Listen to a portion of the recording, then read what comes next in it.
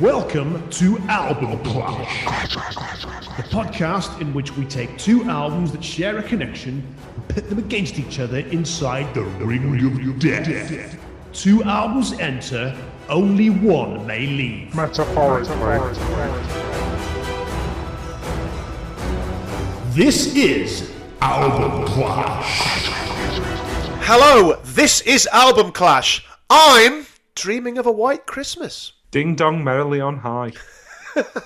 Or should I have done that Teddy Thomas style and go ding dong merrily on high? No, you shouldn't. And you should never do that ever again. Hello, Kevin. Merry Christmas to you. Merry Christmas to you, Tim. How are you this festive period? I am grand. I am loving the not being in work and the drinking as much as I can and eating my body weight in celebrations, but not bounties. Not bounties. It's like, fuck off, Bounty. Like, what? Why do Mars do that? They are literally contributing to global waste by putting bounties in packs of celebrations. It's like the other year when they did the celebrations calendar and like the one that they had on December the 24th was a bounty. I mean, that's pure shithouse behaviour. Despicable. Right, anyway, yeah, it's Christmas and it's our Christmas Clash. So, Kev, what albums are we doing and why? So, we are doing two behemoths of the Christmas album genre. The legendary A Christmas Gift for You from Phil Spector. And we are also doing, and I'm going to have to just check because I always get it wrong, A Motown Christmas. I mean, it's a difficult title to remember, to be fair. No, because I've referred to other people before as the Motown Christmas album, which is a different thing. Yes, it is a different thing. Whereas A Christmas Gift to You is also known as the Phil Spector Christmas album. Yeah. Yeah. And what connects these two albums? Sleigh bells.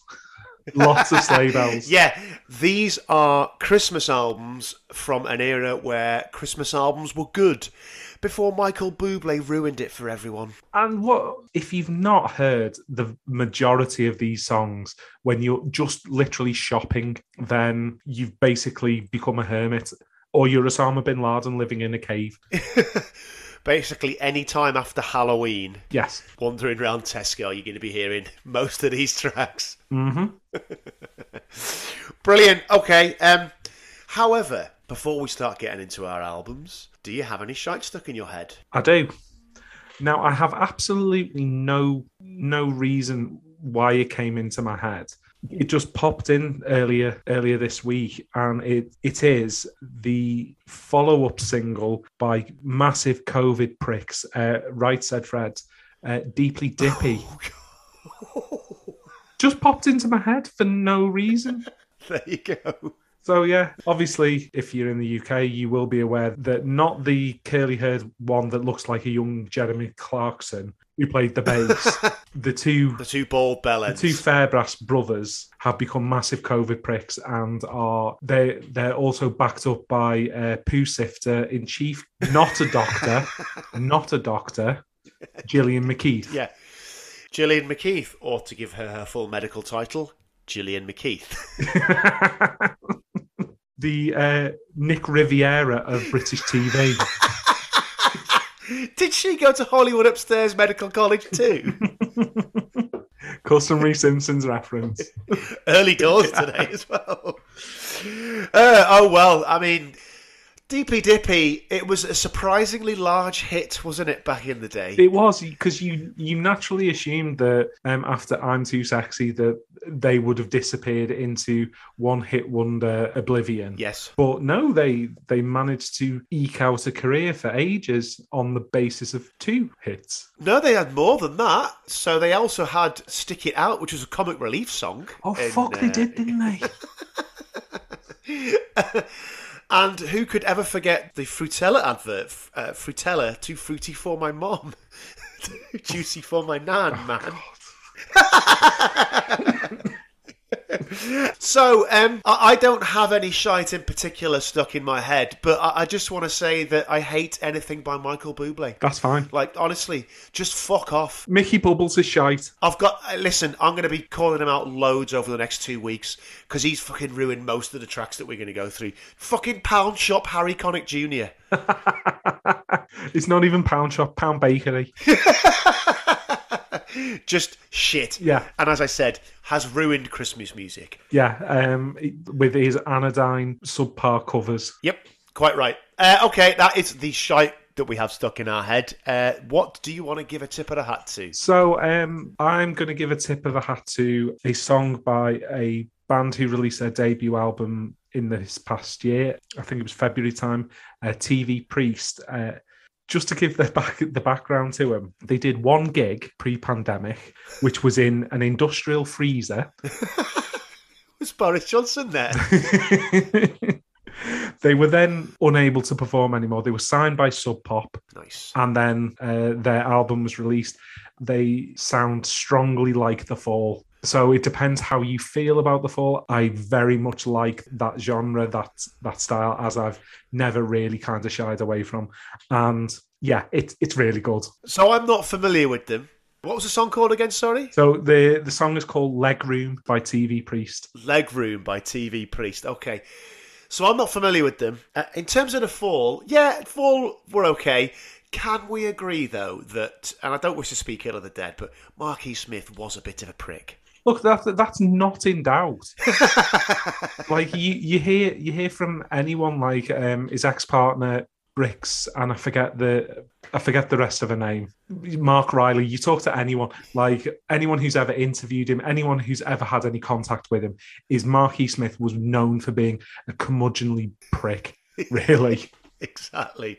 But okay, I'll check that out. That sounds interesting.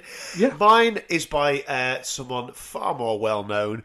It's the new single by Jack White, Taking Me Back. If you haven't heard it, it's a fucking belter. It's also oddly connected with, is it the release of the new Call of Duty? Yes. Yeah, which I found quite odd for Jack White to be linked with that. Indeed. So if you haven't heard it, it is Jack White to the power of Jack White, basically. That's how Jack White is.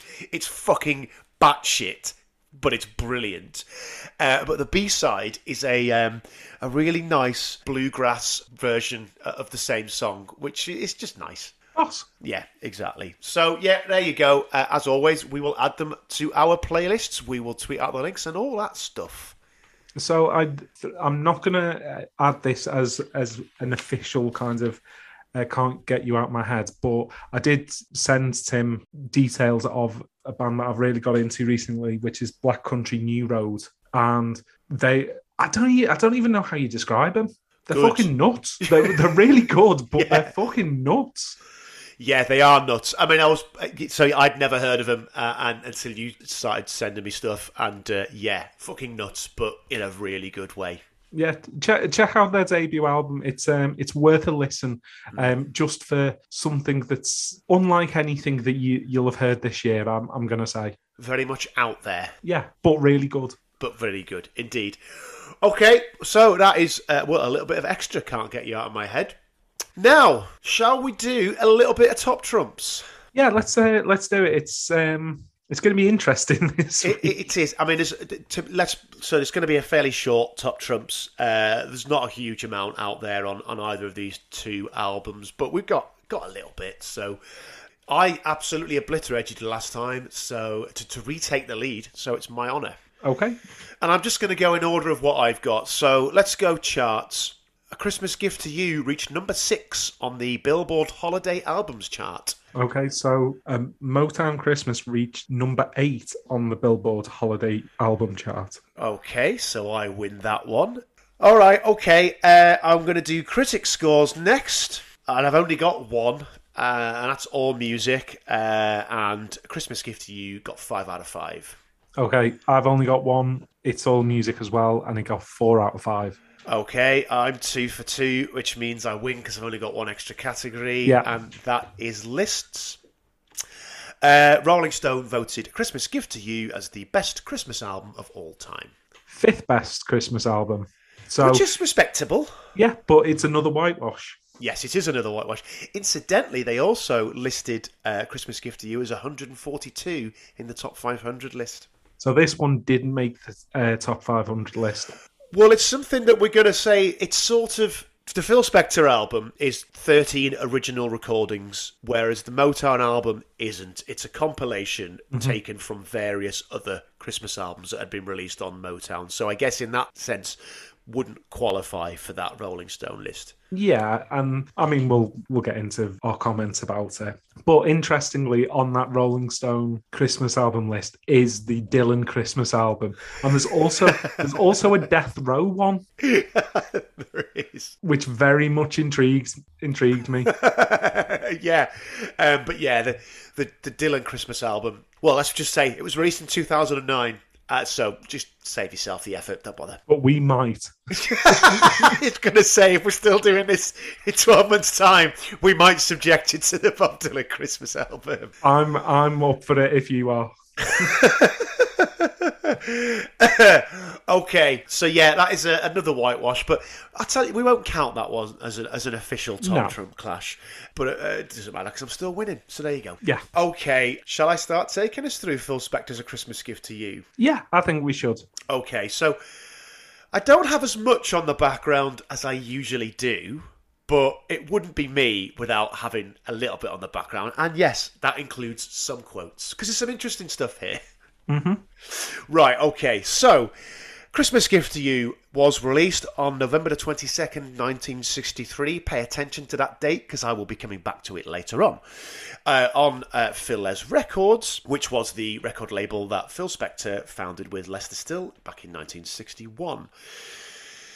The album was recorded between August and September 1963 at the Gold Star Studios in Hollywood, which we have spoken about before. It was obviously produced by Phil Spector. So, 1962 was Phil Spector's year, basically. Darlene Love had got to number 1 with He's a Rebel. The Ronettes got to number 2 with Be My Baby. So, coming into 63, the man could do no wrong. He was very much top of the pop world. Yeah, and I mean, the fact that Be My Baby only reached number 2, because it is an utter belter. It's a classic. Yes, it is indeed a classic. A fucking brilliant, brilliant song. So, Phil Spector basically decided that he wanted to record a Christmas album and blend the wall of sound that was taking the pop charts by storm with some of his favourite Christmas songs. So, in August of 63, Phil Spector assembled the entirety of the Phil Les roster into Gold Star Studios to start work on the album. The sessions were, let's say, somewhat intense. Yeah, so I've seen a quote, and I'm sure this may be where you're about to go with it, from a member of the Crystals, who was a teenager at the time, and said the sessions were brutal. Like, they went on from 1 p.m. in the afternoon to 1 a.m. in the morning. Yes. Well, and she then goes on to say it was like child abuse. So yeah, that's Lala Brooks from the Crystals. So we'll add that to Phil's charge sheet. Yes, indeed. On a similar note, Nedra Talley of the Ronettes, she said you'd get so tired you'd get hysterical because of the late night sessions, etc. The studio was actually booked 24/7, and there were people working in shifts around the clock. One person who felt particularly put upon, let's say, was engineer Larry Levine. He said, I never wanted to work with Phil again after that. My nerves were shattered and everyone was exhausted. It got to the point where Phil and I were at each other's throats because night after night we were in for 6 weeks recording that album. I mean, Phil, it's August. You don't release it till December, mate. You've got loads of time. Just fucking chill. Yeah, but anyone who's heard tale of Phil Spector's recording process, then that doesn't come as a huge shock. Yeah, indeed. Okay, so literally the last thing before I talk about how we discovered the album, told you to be quick today. Someone who plays percussion on every track on this album is Sonny Bono. And attending the sessions with him was his girlfriend at the time, Cher. And she actually sings backing vocals on every track on this album. Yeah, indeed. And she talked about it on The Late Show with Stephen Colbert and said that later on, like during this recording thing, Darlene Love doesn't turn up for a session to provide background vocals for You've Lost That Loving Feeling. So Cher performs on that as well. That's a belter of a song, isn't it? Let's be honest. It is, yeah. So that's it in terms of background. Short and sweet, but I thought, yeah. Wait until we get to mine. It's going to be well. Okay. Kev, how did you discover A Christmas Gift to You? So I suppose, like, as for everyone else, that you kind of grew up hearing bits and bobs off the album. I mean, I couldn't actually tell you the time or age or anything like that, but it's when I really properly discovered the Darlene Love Baby Please Come Home song. I wanted to know where that had come from and everything about it, because I thought it was an amazing piece of music, and obviously we'll go on to talk about that.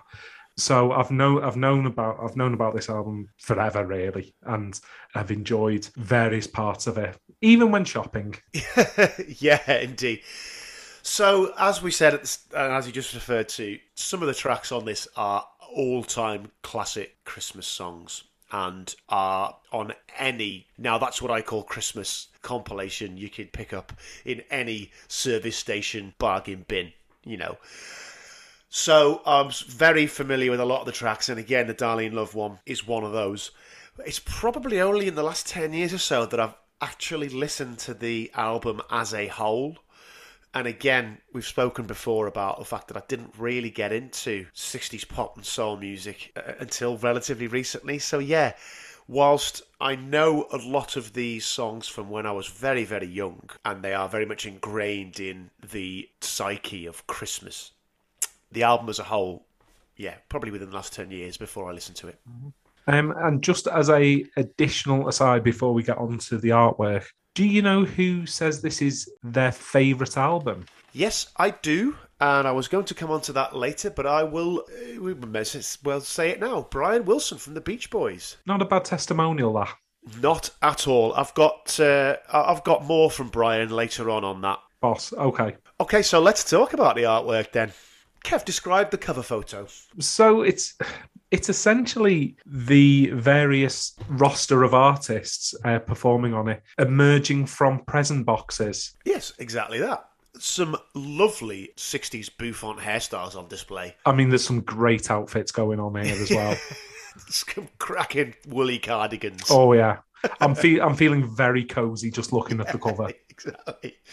I also like the way that Darlene Love, they've sort of superimposed as if she's holding a Christmas decoration above her head with her own name on it. I like that.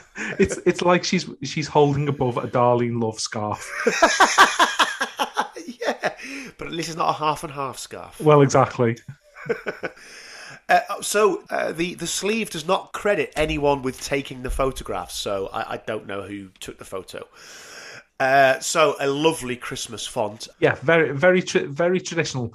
So even though this is obviously the start of the 60s pop phenomenon and everything like that, it's not a very 60s pop font. It's quite 50s, to be honest. Yeah. It's not like traditional Bavarian Christmas font, but it's only one or two steps removed, I would say. Maybe not Bavarian, but certainly maybe Sudetenland. Alsace-Lorraine. Maybe it could be part of the Anschluss.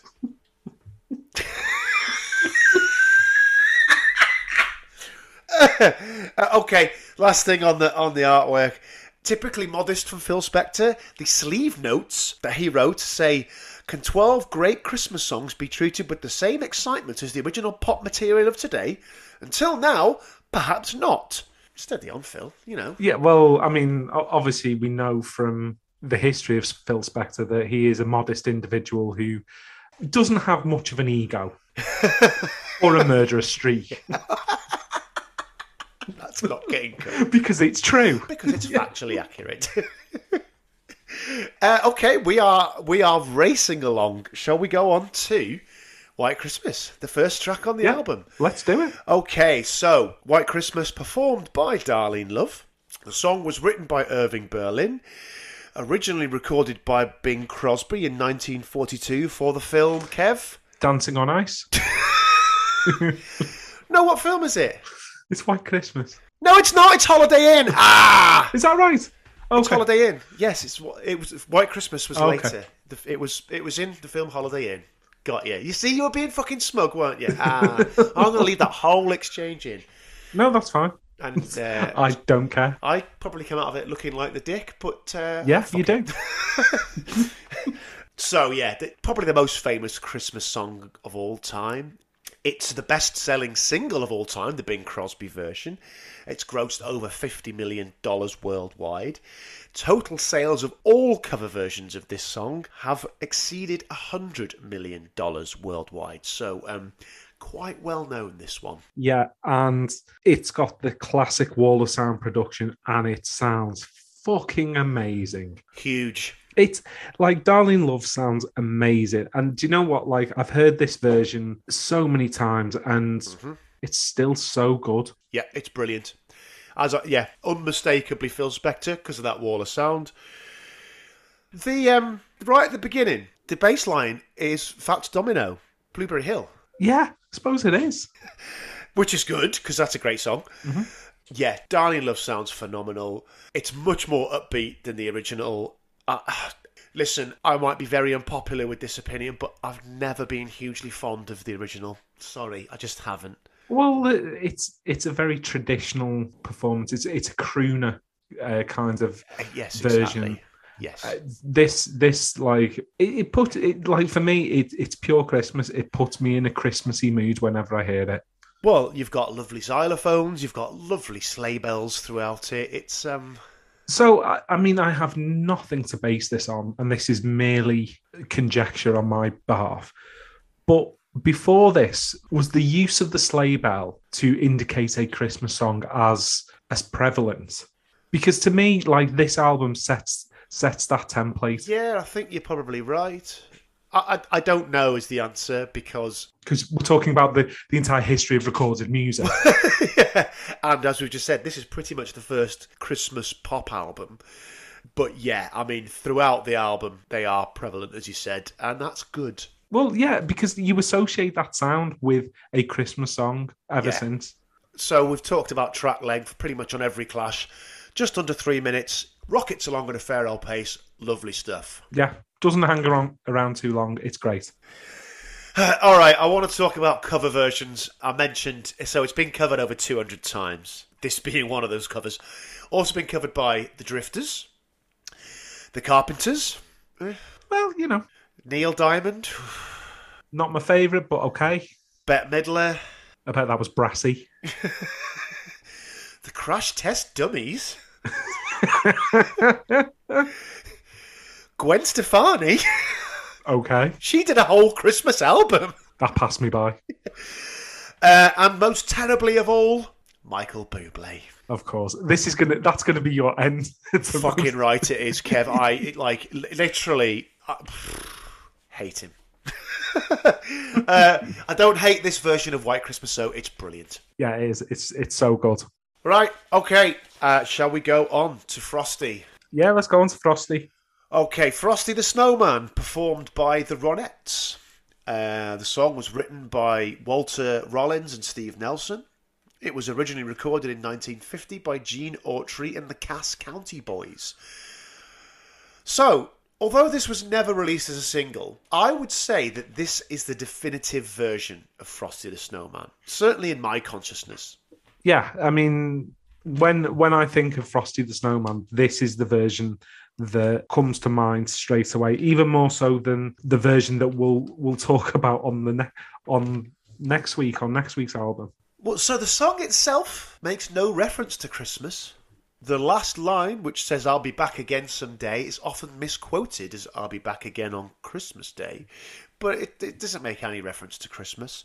Right, the drumming on this is fucking phenomenal. The drum fills are brilliant. I am so glad. So I, in fact, made a point of looking at the sleeve notes to see who the drummer was. Hal Blaine is a phenomenal drummer. I mean, Definitely. Absolutely brilliant. Absolutely brilliant is right. Agreed entirely. And it's an easy comparison to make because it's the Ronettes, but the rhythm in the drums, it is so Be My Baby. The doom, doom, doom, you know. Some great strings that just sit underneath everything that just give it that, again, that classic Waller sound. It's brilliant. It's magnificent. It is just perfectly pitched pop. Yeah. And, Ronnie Spector, she sounds amazing on this. Does. It's like, I'm sure the session to make this song was fucking brutal, but yeah, it sounds so good. Yeah, it does. And again, 2 minutes, 21 seconds. Lovely stuff. Yeah, I'm happy with that. Yeah, well, it doesn't need to be anything else. No, it doesn't. Okay, shall we go on to track 3? Yeah, let's do it. The Bells of St. Mary, performed by Bobby Sox and the Blue Jeans. The song was written in 1917 by A. Emmett Adams and Douglas Ferber, following a visit to St. Mary's Church in Southampton on the south coast of England. Fun fact, the home stadium of Southampton FC is named after St. Mary's Church because they were originally a church club. They were Southampton St. Mary's Football Club when they were first founded. Much like the St. Domingos football team who got an absolute shoe-in in the week. If you know, you know. Nothing but the best. Right, so, The Bells of St. Mary. It's another one. It doesn't mention Christmas. Is this actually a fucking Christmas album, Phil? Or is this just an album of songs you like where you've played sleigh bells on? Well, we'll talk about that next week as well. Well, we will indeed. So, it's widely sort of seen as a Christmas song because it was, in 1945, it was included in a film of the same name starring Bing Crosby and Ingrid Bergman. And that film has a Christmas pageant in it. So fair enough. I don't have a great deal to say about this. I've got a few things to say. Bobby Sock's vocal performance. So initially, I don't like it. I find it a little bit overwrought. However, as the song develops, I think it grows. It grows really well, and when the backing comes in, it becomes a much better song. I think initially it's very much more of that crooner style that we're both a little against, or well, not against, but just heard it too much. But as the song develops, it becomes something a little bit different, and it becomes better. It's not my favourite song on the album, but I don't think it's a bad song. So I've said it's performed well. It's just, I would say it's a little bit out of place, to be honest with you.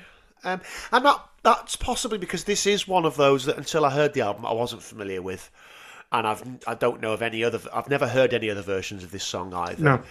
So that's probably prejudicing my views somewhat. I don't dislike it. It's performed well. It's just a bit. Yeah, and now I know where you're coming from. I think it's a little bit better than Meh, but yeah, okay, yeah, that's Meh is harsh. You're right. There are songs that certainly we'll talk about next week that Meh is anyway. So the bass line is the same bass line as Be My Baby. Well, they found a template. Well, yes, and that's why I keep bringing these things up, because you're right. And it isn't something that's unique to Phil Spector. This was and has been and continues to be the pop template. It's like, if something's good, then just rework it. I mean, Noel Gallagher. Let's repackage that barcode. Well, quite right. Okay. Covers, among others, and this is a really, really diverse list of people. And there's only a few. Perry Como. Okay. Vera Lynn. Yeah, okay. Aaron Neville. I don't know much, but no, I love you. Oh, brilliant. And Sheryl Crow. I told you it was an odd list of people. I don't know what that would sound like. No. But Eric Clapton liked it, though. And Lance Armstrong for a bit. Really? I didn't know that. Oh, she has an enfranglement with Lance Armstrong. Was she blood doping as well, then? Sorry. Santa Claus is coming to town, Kev. Okay, I've got to get my composure back. So, Santa Claus is Coming to Town, performed by the Crystals, written in 1934 by J. Fred Coots and Haven Gillespie.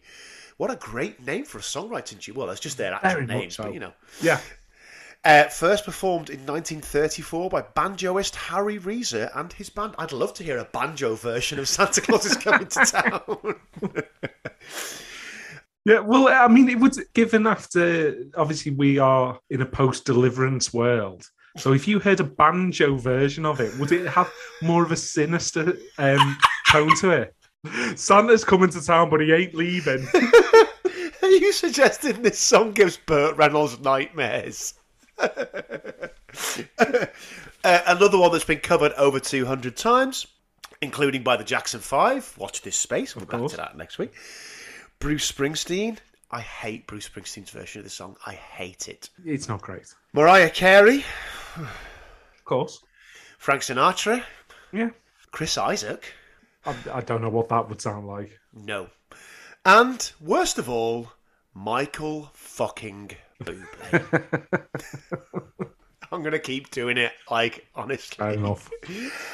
I'm not sure why this starts with a sort of spoken word little intro over the top of Brahms' Lullaby. No, it's an interesting production decision, which I actually don't think works. But once you get past that and you go into that classic wall of sound, then we're talking fucking greatness, really. It's phenomenal. Just before I get onto that, within that spoken word intro, the line, "He took me into his workshop and told his plans to me," that just smacks of like the scene at the end of Act 2 of a Bond film where the supervillain reveals his sinister plan for world domination. Like, what's Santa got up his sleeve? Well, the man can travel faster than fucking light, so you know, if he wants world domination, then that's quite easy. Plus, he has a lair with his own slave army. Yeah, that's true. Him and Willy Wonka. You know, I mean, supervillain is screaming here. That's true. But hang on. Think, like, he's got a lair with his own slave army, distributes toys and goodies around the globe at lightning speed, villainous plans. Fucking hell, Bezos is actually Father Christmas, isn't he?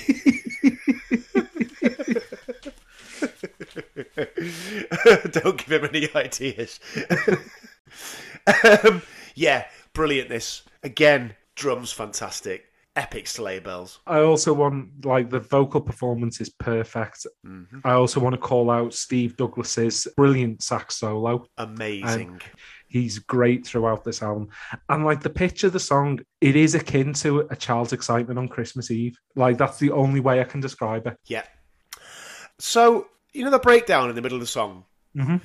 The percussion in that, and this isn't the only time I'm going to call this out as well, you can absolutely hear where Brian Wilson gets the inspiration for Pet Sounds from.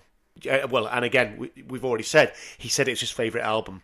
But so many times on this album, the percussion calls forward to what he was doing on Pet Sounds. Yeah, it does without question. I mean, because this album was well known, certainly amongst musicians anyway, it's inevitably going to have an influence on someone who was so plugged in as Brian Wilson was at the time. Yeah. And speaking of Brian Wilson, he apparently played piano for this track, but it was rejected because he was deemed not to be good enough for the Wrecking Crew. Wow. I mean, it shows you how good the Wrecking Crew were. Absolutely. I mean, this is 63, so the Beach Boys didn't really break until 64, so Brian Wilson at this time wasn't known. Mm-hmm. But even still, like you said, it shows just how good the Wrecking Crew were. That it's like, nah, we're all right, mate. Thanks very much. Yeah, I mean, and again, I'm pretty sure there's a documentary knocking about the Wrecking Crew, which is a really good watch as well. Yes, and there's a new Brian Wilson documentary which I have yet to see. Ooh, but we'll be doing so. Okay, I love this. Again, this is the definitive version of this song as far as I'm concerned. And again, we'll come back to this next week, but it's a Christmas classic. It's great. Yeah, it is. It's a great Christmas song. It's a great Christmas version. I think maybe when we talk about next week, there might be an argument there, but we'll come to that. Okay, interesting. Not for me, there's not an argument, but okay, interesting. Okay. All right, shall we go on to Sleigh Ride? Yeah, let's go. So, another one performed by the Ronettes. Well, the music is an orchestral standard composed by Leroy Anderson, first recorded by Arthur Fielder and the Boston Pops Orchestra in 1949. The lyrics were written by Mitchell Parish and originally recorded by the Andrews Sisters in 1950. Again, it's one of the most covered songs of all time, including by the likes of the Carpenters, Amy Grant, TLC, Ella Fitzgerald, again Gwen Stefani, the Spice Girls, Gary Barlow, Max Dodger, and Mickey fucking Bubbles. Shite. I've never even heard any of his versions of this song, but I know they're all shit. Well, you know that all the balls and all the passion are going to be taken out of it, and it's just going to be the equivalent of shredded wheat. Knock off Aldi shredded wheat. No, because at least that's cheaper. Fair point, actually. Oh, dear. This is another one where most versions of this song I've found to be overly sugary. Mm-hmm. And it's probably the clip-clop rhythm, which you get on this too, I have to say. But I like this one more than any other version I've heard, I've got to say. Yeah, it's a really charming vocal performance. I like that word, yeah. It absolutely belts through. The band are great. And it's the tempo to it as well. Again, we're talking, 3 minutes on this? Yeah. You know, it doesn't hang around too long. It doesn't hang around long enough to become annoying. You know, it's really well pitched. It's a perfectly pitched pop version. It is, I agree. And it's got the ring-a-ling-a-ling-a-ding-dong-ding backing vocal, which is great. Well, and who can argue with that? Exactly. Poptastic. But we rattled through that one. Don't have much more to say about it. No. Okay, Marshmallow World. It's another one performed by Darlene Love. The song itself, written in 1949 by Carl Sigman and Peter DeRose. It was first performed by Bing Crosby in 1950. It's also been recorded by, among others, Dean Martin, Brenda Lee, and Johnny Mathis. Thankfully, not by fucking Bubbles. It's another song that doesn't have any mention of Christmas in it. No. It's just about winter. But it's great, though, isn't it? What an opening. Yeah. With the brass and the piano. Yeah. The tempo is, again, it's really exciting. Darlene Love sounds amazing. Phenomenal. Steve Douglas, again, with the brilliant sax solo. Yep. And one of the keynotes I made here is that it's quite... The lyrics themselves are quite saccharine. It's quite a... Yes. It could be quite a cloying song, mm-hmm. but because of the way everything's put together, the way it's performed and everything, it brings a smile to your face. It's lovely. It is lovely. It makes me want to go outside and jump in the snow and make snow angels. And I don't like marshmallows. What? No, marshmallows can fuck off. What's fucking wrong with you? You don't like marshmallows? No, they're shit. Fuck, they're not. What do you mean they're shit? Fuck off. They're shite. Why? I'm sorry, marshmallows can fuck off. You are fucking weird. Your family. How can you like Angel Delight and not fucking marshmallows? Because Angel Delight is great and marshmallows are fucking awful. Like, are you telling me that scene in Ghostbusters where your man, Dickless, gets fucking load of marshmallow all over him? You've never seen that and go, oh, looks fucking great, that, doesn't it? Just, eat it all off. No, I've never looked at it and gone, I'd eat marshmallow falling from the fucking sky. Well, something not right with you then, mate. No, marshmallow's good. So's this song. This, speaking of Bill Murray, not that it's used in the soundtrack, but this song always reminds me of the snowball fight scene in Groundhog Day. Yeah, I know what you mean. Okay, I love it. It's great. Shall we move on? Yeah, let's move on. So I saw Mummy kissing Santa Claus. I mean, questions have to be asked about Santa's fidelity to Mrs. Claus. And we will be asking those questions again next week, Well, because someone confirms it. He definitely saw. Yeah, but, that's someone protesting loudly that something is true, that there's no witnesses to. Let's sidestep that one delicately, shall we? Staying in. It's going to be very difficult. Nope. Can't slander the dead. Exactly right. You cannot. Right, so I Saw Mummy Kissing Santa Claus, performed by the Ronettes. Written by Tommy Connor and first recorded in 1952 by Jimmy Boyd. Apparently on its release, Jimmy Boyd's version was banned by the Catholic Church of Boston. Probably because it didn't have enough noncing in it. For more details, see Spotlight. Yes, indeed. Yeah. Again, a factual statement. Not taking it out. No. So, it was recorded by the Jackson 5 as well. Also by Andy Williams, Amy Winehouse, and John Cougar Mellencamp. Okay. Do you know what? Do you know what I had in my head that I thought you were going to say? Judas Priest. Why? I don't know. Not that I'm aware of. No, I just got in my head that Judas Priest had covered it for no reason. So I've got a question about this. Are we to believe that Ronnie Spector actually saw Mummy kissing Santa Claus, or is she saying that, like, well, it's me dad, obviously, because he's dressed up as Father Christmas? Maybe I'm reading a bit too much into it. I mean, let's not look under that rock. But nothing good there. But there's all kinds of questions, because if she's gone to bed and then her old fella's dressed up as Father Christmas, it raises all sorts of questions about his relationship with his wife and what sort of stuff they're into. Do you know what I mean? Well, she's got a Santa fetish. I mean, we've all seen Bad Santa. Or the Dan Aykroyd Santa in Trading Places. Eating the salmon through his beard. Brilliant film, by the way. Yeah, it's great. What do you think? So, it's got a bit of a weird opening, how it kind of jumps into the song.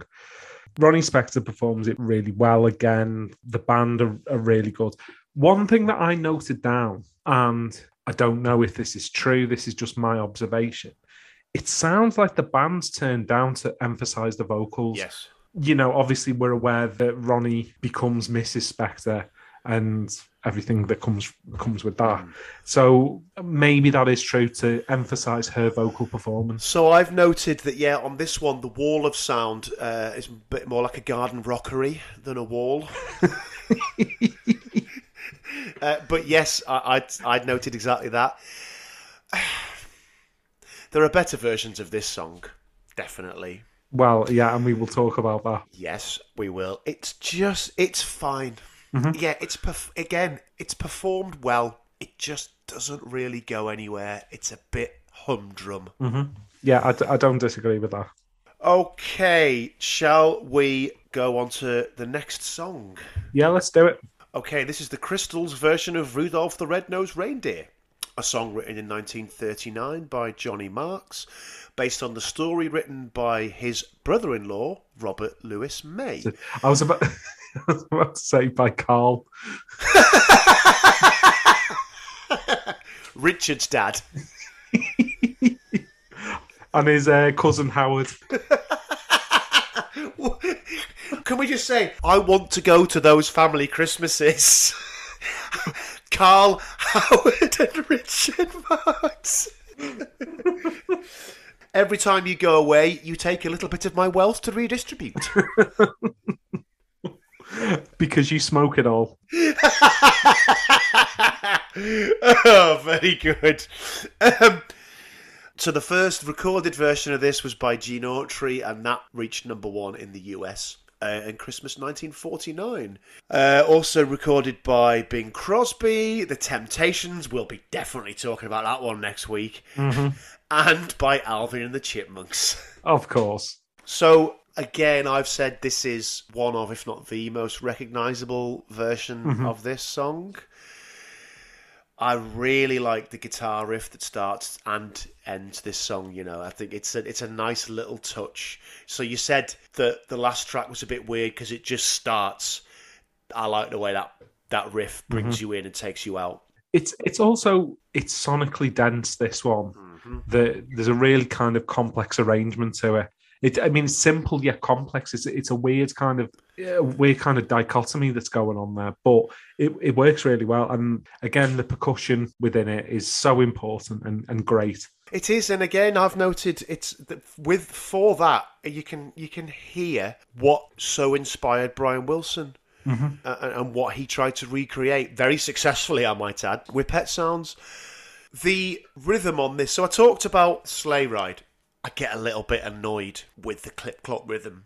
The rhythm of this, I really liked it. It really evokes visions of galloping reindeer for me. The way that this trundles along all the way, if you know what I mean. Yeah, it is very evocative. Okay, Winter Wonderland. Belter. Brilliant. Darlene Love, again, performs this one. This was written in 1934 by Felix Bernard and Richard Bernard Smith. It was originally recorded by Richard Himber, although the Guy Lombardo version later that year it was more famous and was the bigger hit. Again, it doesn't actually mention Christmas. I mean, you can't even say Christmas anymore, can you, with the fucking wokerati? They'd probably like this song to be called Winterval Wonderland. Okay, so 200 covers of this as well, or over 200 covers of this. Ella Fitzgerald, Tony Bennett, Macy Gray, dreadful version. And yes, of course, the fucking Bubble has covered this as well. Not one of those 200 comes anywhere near this version, if you ask me. No, the arrangement is beautiful. The vocal performance is fantastic. And the strings are just gorgeous. It's everything about it is absolutely pitched perfectly. It is. So this is the first version I ever heard, and again, that's probably clouding my judgment here. But it's by far my favourite. It's the definitive for me. I agree. Again, you've got an incessant rhythm.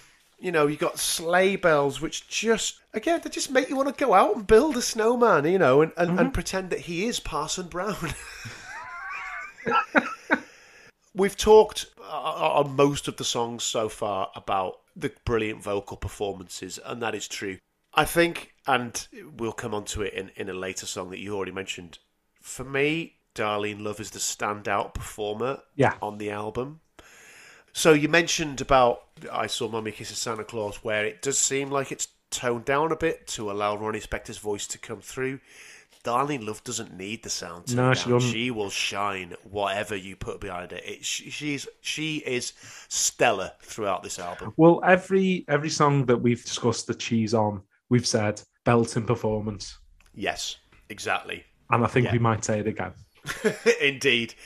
I mean, it's like it is one of the catchiest melodies ever written, isn't it? This.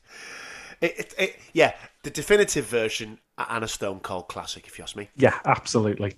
All right, on to Parade of the Wooden Soldiers then, I guess. Yeah, and it's before I heard this album, it's not a Christmas song that I was aware of, I have to say.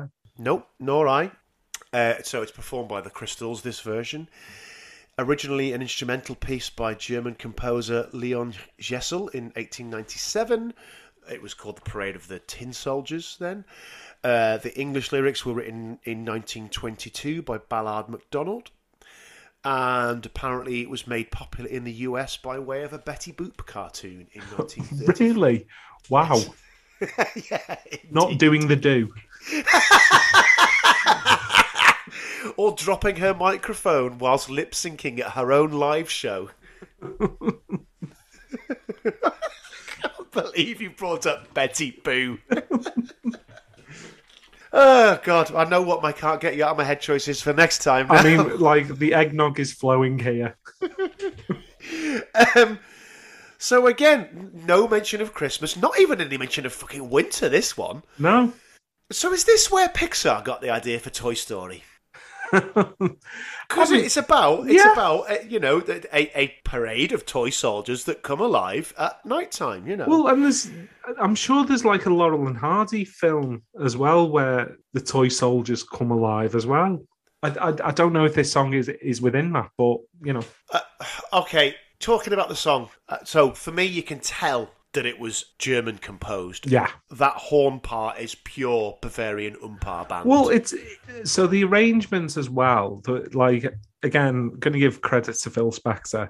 It's got a very sort of military brass, and it's got a very military percussion as well. That kind of rat-a-tat drumming as well, which works really well. It does give you that soldier military kind of sound. Yep. The percussion in the breakdowns is incredible. Things like the castanets, as you say, and that rat-a-tat sort of marching band sound. Just remember again, these are pop songs. Yeah. You know, what Phil Spector's doing here it's never been done before. And to me, I marvel at some of those sounds he's creating. And again, and probably most of all of any of the tracks on this album, this is where you can hear Pet sounds in those breakdowns.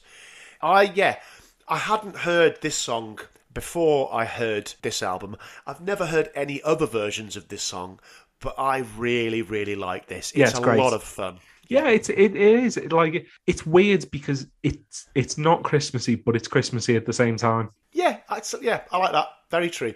I mean, I suppose with the theme, it does evoke the sort of Nutcracker. Yeah. Okay, I don't think we're going to have much to say about the next track. No, barely anything. Okay, the next track is Christmas, Baby Please Come Home. Performed by Sergeant Murtaugh's wife. What? Did you not realise Darlene Love is Danny Glover's wife in Lethal Weapon? No. No, I did not know that. Wow. Okay, there you go. That's brilliant. I just assumed you knew that. Nope. Okay. Is Lethal Weapon a Christmas film? Yeah, the first one's at Christmas, isn't it? Because Yeah, it is, yeah. Yeah. It is. So if Die Hard gets to be a Christmas film, then so does Lethal Weapon. And it never gets mentioned. Nope, it doesn't. It should do. Yeah, it is really good, the first one. Yeah, it is. But it doesn't have Patsy Kensit's amazing South African accent in it. Right, Darlene Love, Christmas, Baby Please Come Home. I mean, like, should we just say a song that actually mentions Christmas and in the title and everything? Yeah. So it's the only original song on the album, written by Phil Spector and his songwriting partners Ellie Greenwich and Jeff Barry. It was also the only single released from the album. It reached number 13 on the Billboard Holiday chart and number 19 on the Hot 100 chart, actually. So, Rolling Stone voted it as the best Christmas song of all time in 2010. It's one of the most enduring Christmas songs That's ever. correct. Kev, save it for the bonus episode. No, I can't. I won't be able to stick this in the bonus episode because I'm going to have to say lots of nice things about it. So I'll have to pick something else because it's a fucking banger. It is. Wow. It endures because it's brilliant. Yeah. So like it was originally supposed to be Ronnie Spector singing this, but they were not. Phil Spector was not impressed by her performance. Darlene comes in. And it's mesmerizing. It's pop perfection. And like, it's got that beautiful kind of, it's like a lament for a lover not there at Christmas. The sax solo, again, is brilliant. And like the lyrics as well are perfect. You know, if there was a way, I'd hold back this tear, but it's Christmas Day. And it's the way she's sort of desperately pleading at the end, like, please, please, baby, please come home. Yeah. It's epic. It's just amazing. It makes your heart break. The lyrics do make your heart break because of the way she is pleading, exactly that. But at the same time, it just makes you want to get up and dance around because of that brilliant wall of sound. There's no other way to describe it. It's, the sax solo, as you said, is phenomenal yet again. And it's just... I mean, there's so many quotable lines from it. So they're singing Deck the Halls, but it doesn't feel like Christmas at all. I mean, they're so well pitched. It's magnificent.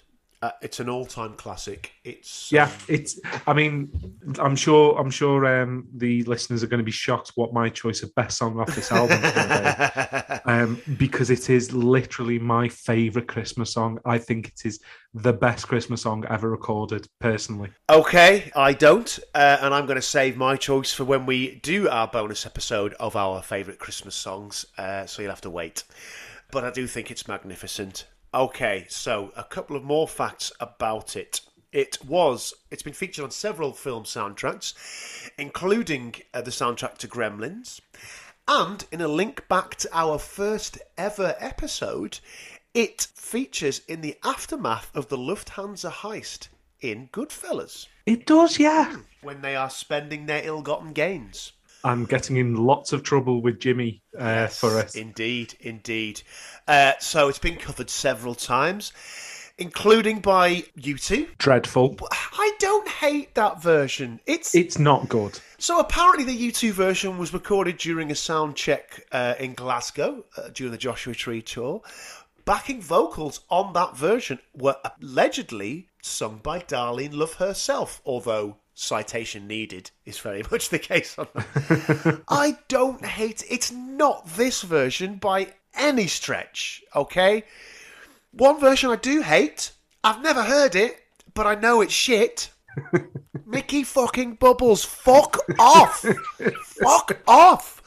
Fucking you covering this song, no. Put a stop to this man. Bad Bubbles. Bad Bubbles. Is that Michael Jackson talking to his chimp? You've shat on the floor again. It's magnificent, this song. I can't say anything else. It's wonderful. Okay. Here comes Santa Claus. Oh, you've not reacted. No. Well, I was going to say something, and then I decided to be classy. Yeah, don't say that. Well, I mean, it's the follow-up to I Saw Santa Kissing Mommy Under the Christmas Tree. And then he unloaded his sack all over the living room floor. We've done it anyway, of course. We are children. Oh, God. All right, so this is performed by Bobby Sox and the Blue Jeans. Written and originally recorded in 1947 by Gene Autry. Also recorded by Doris Day, Bing Crosby, Elvis Presley, Bob Dylan on his phenomenal Christmas album. And also by Billy Idol. Oh.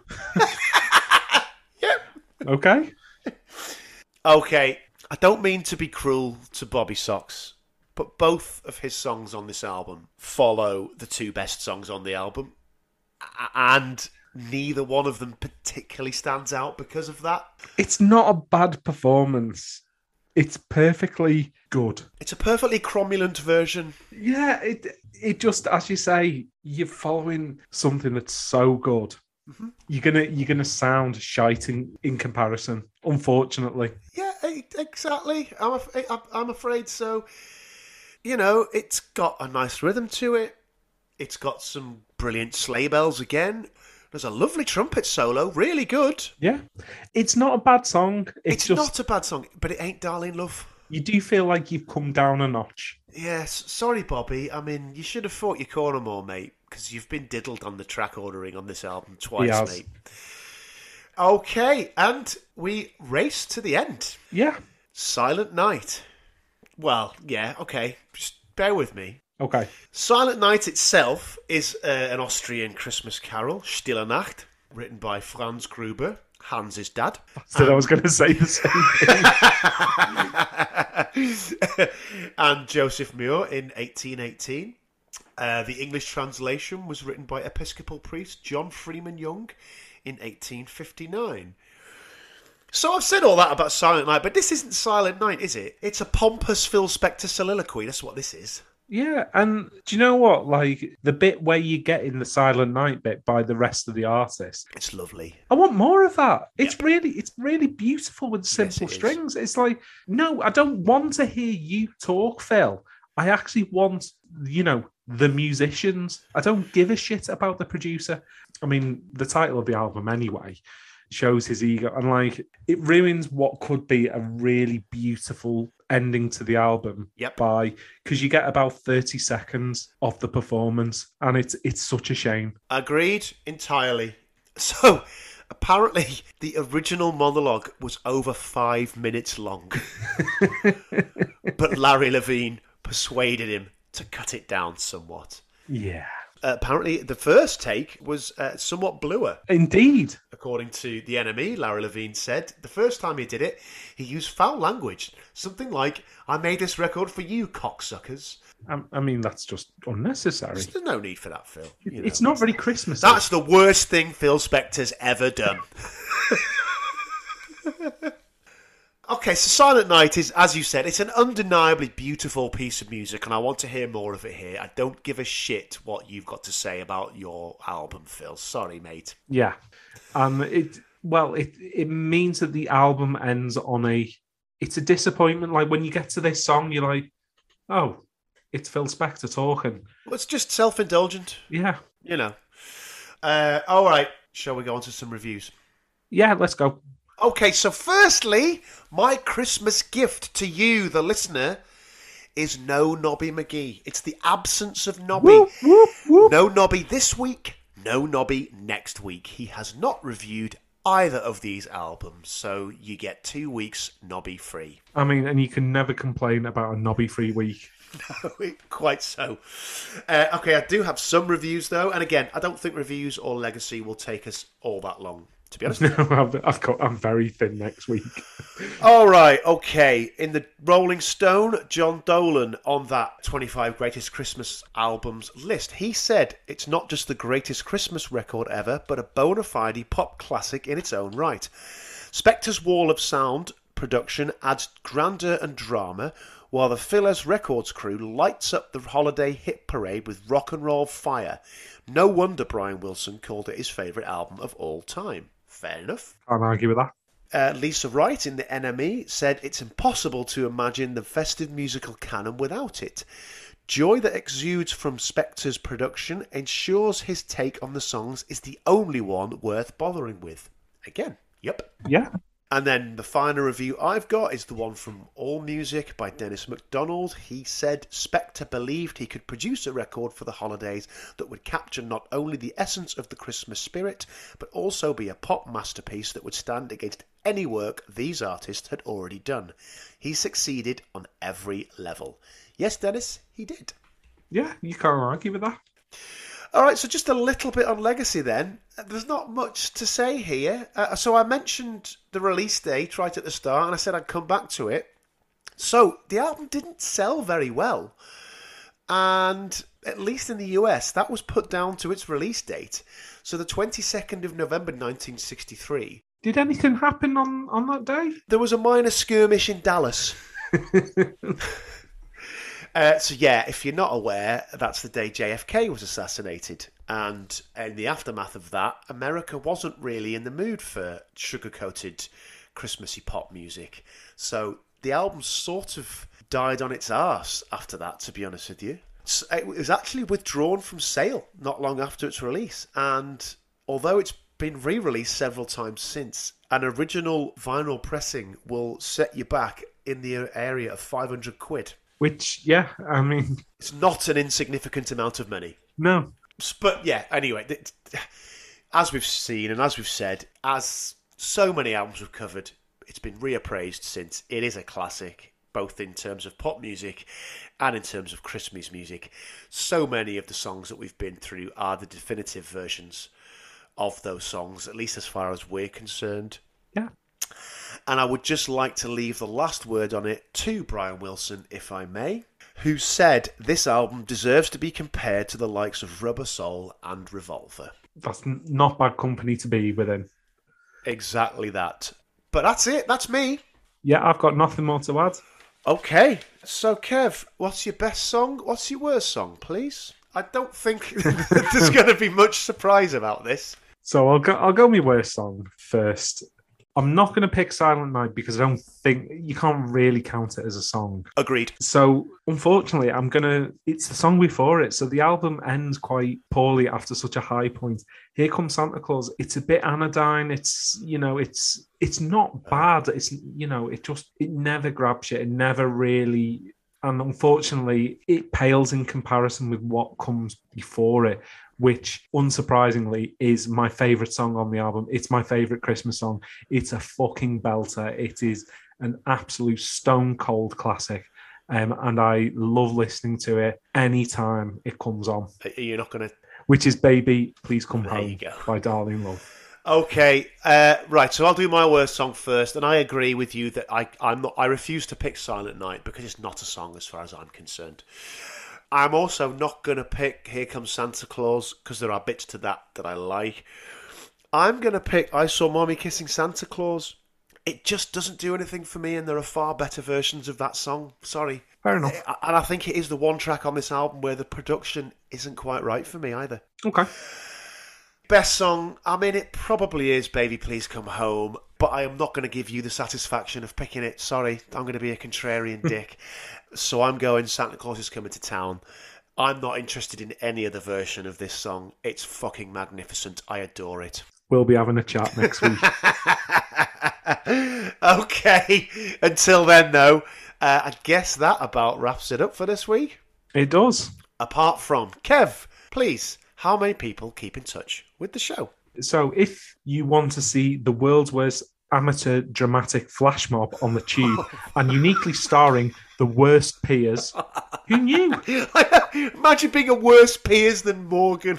So if you're not aware, Piers Corbyn has been up to his usual nonsense. So you can check that out on Twitter. Whilst there, you can check out our Twitter at Clash Album. If you want to see carefully, well, I'm going to say if you want to see carefully curated content, you may be able to check out our Insta page when the Insta lizards stop banning us for no apparent fucking reason. Kev, how have you got us banned from Insta? I don't know. They keep banning us for, like, I was using the hashtag...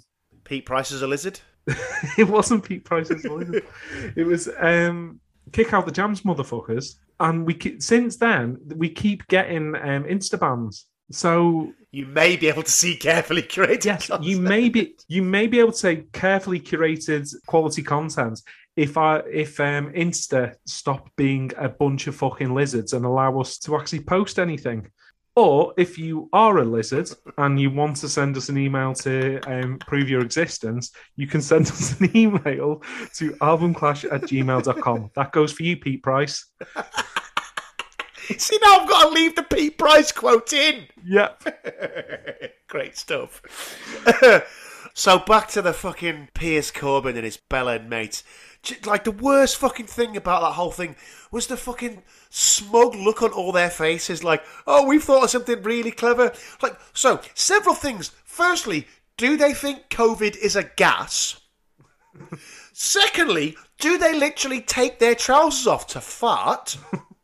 Thirdly, and most fucking importantly, you're not doing anything really defiant. That video was recorded before the fucking new restrictions came in. So you were doing nothing illegal. You weren't defying. You weren't not complying. You're just making dicks of yourselves and making everyone hate you even more. You smug fuckers. Just fuck off. Fuck off. Sorry. The only thing I can add to that is that I think part of what offended me most about it wasn't the message, wasn't the frankly terrible joke that they attempted in it. It was the pure Amdram middle classness of the whole thing. Yeah, it's the most middle class thing ever. Like, Midsummer Murders was missing its entire cast of extras that day. Ocado had a lot of misdeliveries. Oh, absolutely right. Okay, I'm sorry I got so angry then, but they are awful humans. Merry Christmas. Kev, remind people what is going to be next week's episode, our pre-Christmas episode. So your homework for just before Christmas is to listen to A Motown Christmas by various artists. Great stuff. Before we go, I mentioned bonus episode. We are probably, hopefully, planning to do a bonus episode of our favourite Christmas songs. We will be having a couple of guests on there, so hopefully Sam will be back. My wife Michelle, hopefully she's going to be involved as well. I'm hoping we can get that out in time so we can release it on Christmas Day. So what better way to tuck into Christmas dinner than listening to us bellends? But anyway. Or if you've had an argument with the family round the Christmas dinner table, you can then stick your headphones in, ignore everyone, drink, and listen to us talk absolute wham. But yeah, so that's what we are hoping to do. So yeah, if it doesn't come off, then soz. Yeah, soz about that. But we'll see you in the new year if it doesn't. Exactly. Well, we'll see you next week for starters. Well, yeah. We've got one more episode this year to go. But yeah, until then, thanks for listening. Get in touch with the show, as Kev just said. Tell us what your favourite Christmas songs are. Tell us what your favourite Christmas albums are. Tell us who your favourite Piers is. Yeah, fine. I'm going Brighton. I'm just going. Right. This has been Album Clash. I've been Tim. I've been Kev. And we'll see you next time. Ta-da. Ta-da.